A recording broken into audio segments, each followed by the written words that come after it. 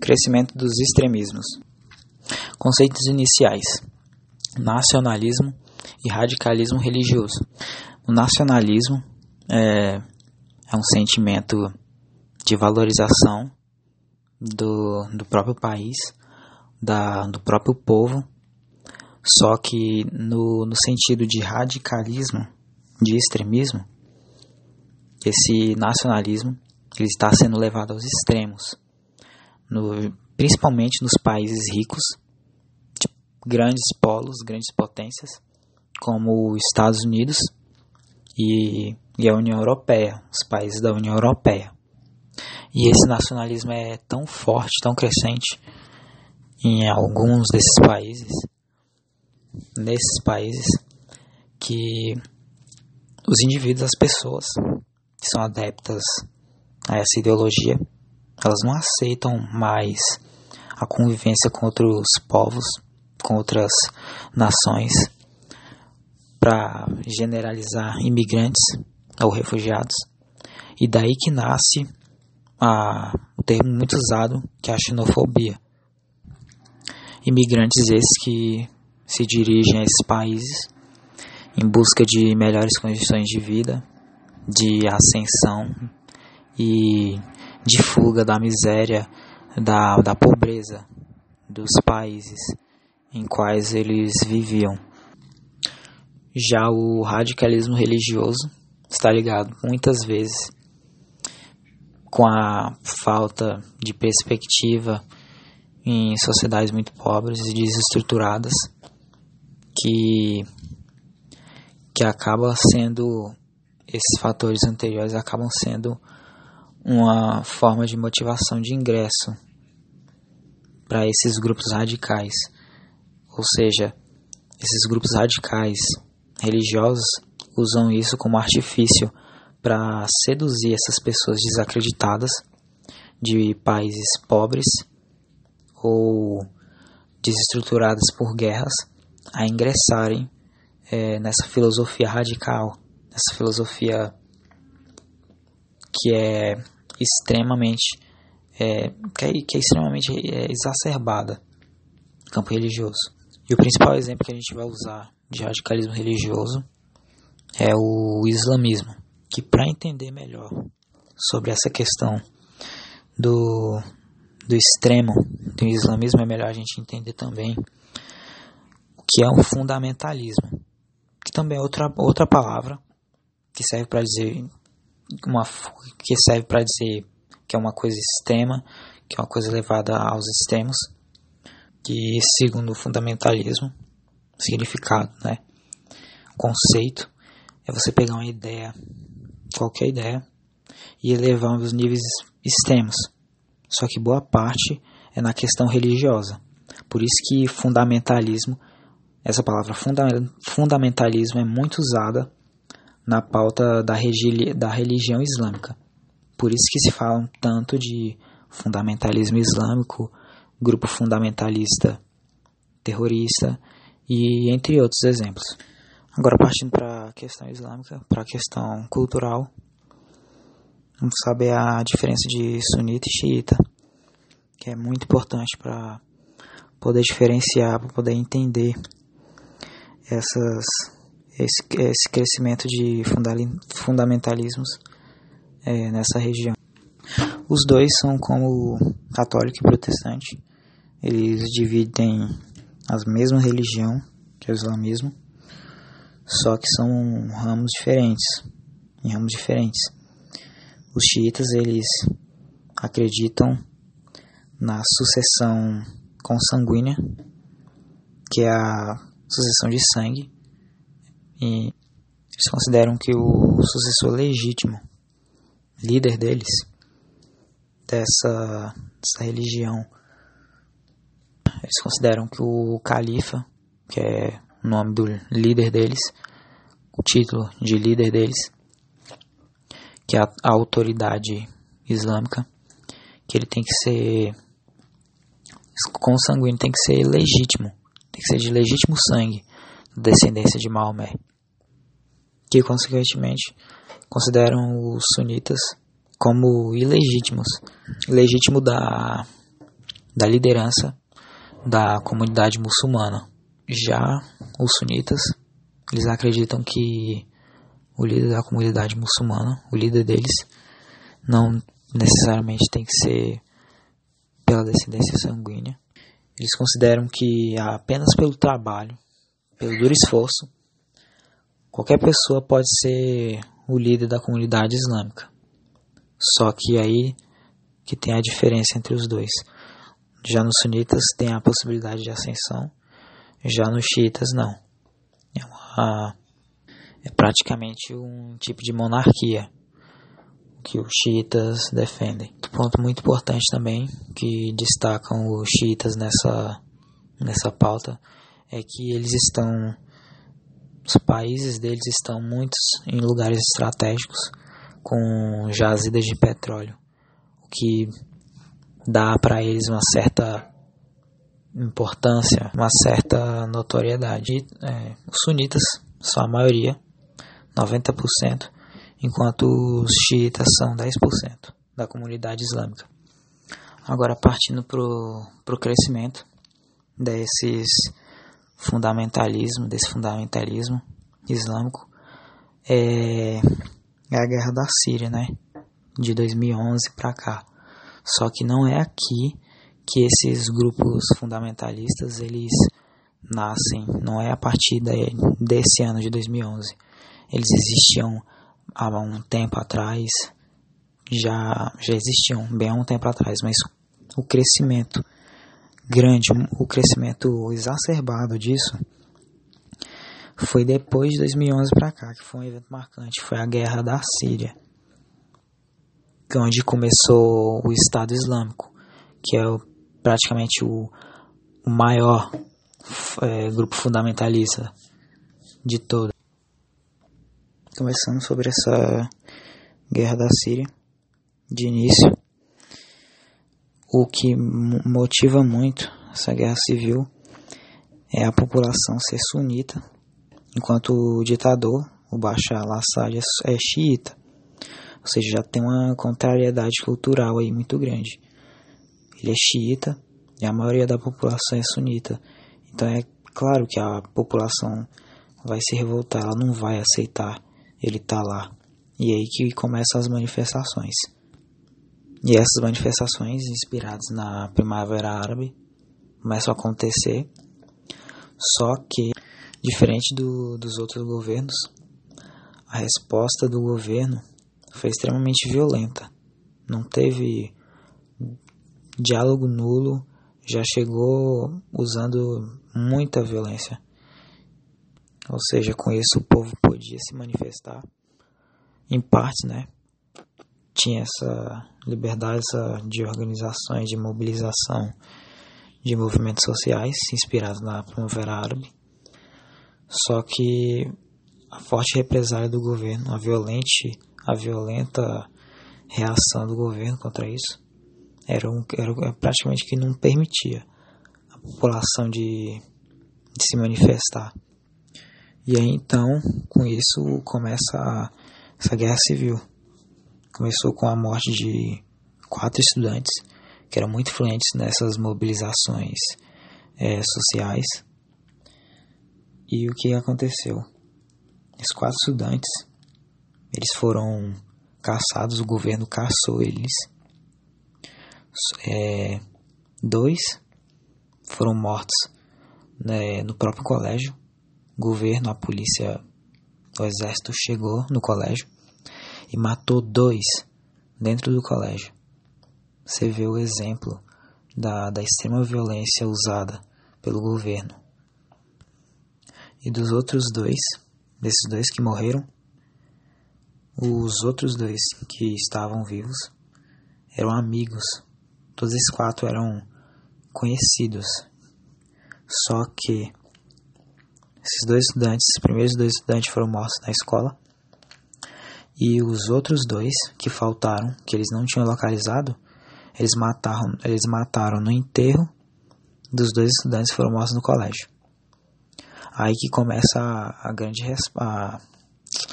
aí que começa realmente a guerra civil. A população se revolta contra isso. Agora, falando do porquê o Bashar al-Assad está lá, como ele chegou ao poder. Ele chegou lá ao poder porque ele era o filho do antigo ditador que tinha na Síria. E ele foi posto lá porque o irmão mais velho, que morreu antes dele. Então ele, como era o do meio, ele teve que assumir isso aí. Então transformaram ele num ditador, treinaram ele no exército e colocaram ele lá como ditador. Aí daí que entra essa contradição dele como ditador da Síria, xiita, estando lá forçado, né? Ele foi posto no governo forçado, não que ele esteja lá forçado, mas a população é sunita. Aí que entra essa grande contradição. Aí que entram essas oposições contra ele. E depois a população responde com uma guerra. É declarada uma guerra civil. Aí, o que acontece? Várias pessoas foram mortas nessa guerra da Síria. E muita oposição por parte da população lá presente. Agora, partindo para os principais opositores do governo dele, vai ser o Estado Islâmico, que é aqui que o Estado Islâmico começa a se fortalecer no governo dele, que é uma grande oposição ao governo dele. A segunda oposição são os curdos, chega a ser a maior população sem terra. E tempos depois, em meio a essa guerra civil, organizações curdas de terrorismo começam a aparecer e fazerem seus ataques. Uma observação também importante, são eles que criaram o Homem-Bomba. Outra oposição também era o braço da Al-Qaeda. Por isso que atualmente tirar ele do governo forçado, como os Estados Unidos querem, ou como alguns membros da ONU desejam, é complicado, porque se tirar ele, pode dar espaço para uma dessas três oposições tomarem o governo, tomarem o país, o que seria muito pior. Nesse sentido, houve até a ideia da ocupação da Síria por uma tropa internacional vindo da ONU. Só que aqui também entra outra disputa muito importante, que os Estados Unidos se manifesta para fazer isso. Só que ao mesmo tempo a Rússia também se manifesta em relação a essa ocupação por uma tropa internacional da ONU. Enquanto os Estados Unidos querem invadir a Síria, a Rússia sempre veta os votos dos Estados Unidos para a invasão da Síria. Aí fica essa disputa, Estados Unidos contra a Rússia. Mas esses dois, claro, eles estão aí por motivações geopolíticas, né? Porque os Estados Unidos têm interesse no petróleo existente lá na Síria, que é a rota do petróleo. E por isso a Rússia, que também tem interesse nessa área, se opôs à tomada dos Estados Unidos. Para fortificar essa ação da Rússia, a Rússia, além de apoiar o governo do Bashar al-Assad, tem uma grande relação com a Rússia tem uma grande relação com a Síria, porque a Rússia é o melhor amigo assim político da Síria, porque o antigo chefe da União Soviética treinou o pai do Bashar al-Assad, que era o ditador anterior. E outro fator muito importante também para justificar, para falar o porquê da Rússia estar também presente aí, é porque na Síria fica a única base marinha da Rússia, na Rota do Petróleo. Fica bem por ali, na Rota do Petróleo. Então, por isso que a Rússia está contra os Estados Unidos, para defender os seus interesses e também defender a base marinha perto da Rota do Petróleo, que é a base de Tartus. Chegando no fim, pressão pelo fim da guerra, era pela enorme quantidade de refugiados indo para a Europa. Então, essa quantidade de refugiados, também a recente retirada das tropas americanas da Síria e um pouco a amenização do local, a poeira meio que baixou ali, foram os motivos também. É um dos motivos para a pressão pelo fim dessa guerra, porque a ONU e a União Europeia estão recentemente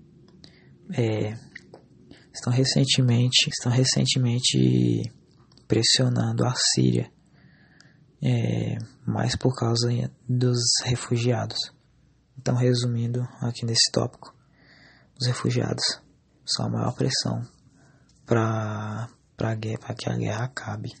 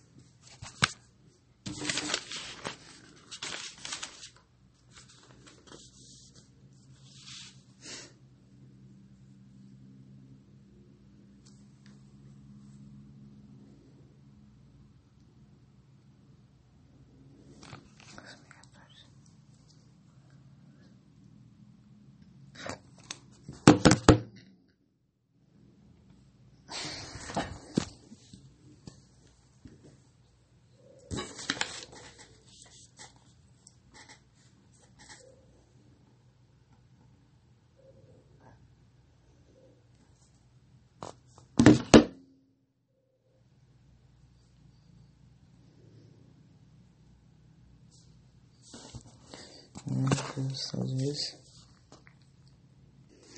Agora, na questão das questões, boa parte delas são pautadas na questão dos fluxos migratórios, emigração, sobre os motivos da imigração acontecer, que é a saída de um povo pobre, de pessoas pobres, para um lugar que tenha mais condições de vida. Migração essa que também é muito influenciada, intensificada, por causa da crescente necessidade de mão de obra barata nos países ricos. Como muitas pessoas lá são formadas, têm estudo, falta muita mão de obra para construções pesadas e etc. Fala também das migrações internacionais, no caso de países pobres ali, né, na África, países em conflito, que pessoas desse país que migram para a Europa para buscar melhores condições de vida, migração internacional. Há também perguntas sobre a perspectiva dos países, a perspectiva dos Estados Unidos sobre esses países arábicos, e na visão dos Estados Unidos representam o eixo do mal, que são para eles as incubadoras terroristas, que são 7 países, segundo na visão do eixo do mal. São a Argélia, o Egito, a Jordânia, o Irã, a Arábia Saudita, o Iraque e o Paquistão. Há perguntas também sobre xenofobia, que é muito presente, e sobre as políticas de restrições para a imigração, como por exemplo o reforçamento de muros na fronteira, como no caso dos Estados Unidos, a construção do muro do México, que aí está mais na pauta nacionalista, não só nacionalista, mas também com uma certa relação sobre migração, que nas questões são consideradas práticas extremas de nacionalismo. Há também comparações históricas sobre atos de genocídio, sobre coisas históricas que tem alguma coisa relacionada ao extremismo, como no caso o Holocausto, o nazismo, que eram governos extremamente ditatoriais. 40% das questões foi sobre terrorismo, muito também voltado ao Oriente Médio e o Estado Islâmico, sobre o Estado Islâmico e a destruição de monumentos históricos do Oriente Médio nos países que eles começaram a ocupar. Isso porque eles falam que são diferentes tradições da cultura muçulmana, que para eles é uma coisa suja. Então eles destroem esses monumentos históricos na visão deles como sendo uma coisa suja, pagã. Há também questões que pediam para você responder sobre a certa vinculação que o Estado Islâmico tinha com a Al-Qaeda no início, e a fonte de renda do Estado Islâmico, que é a venda de petróleo iraquiano para o mercado negro, que é em Mossul, região controlada por eles no Iraque. E outras questões também pediam da diferenciação do terrorismo com a criminalidade.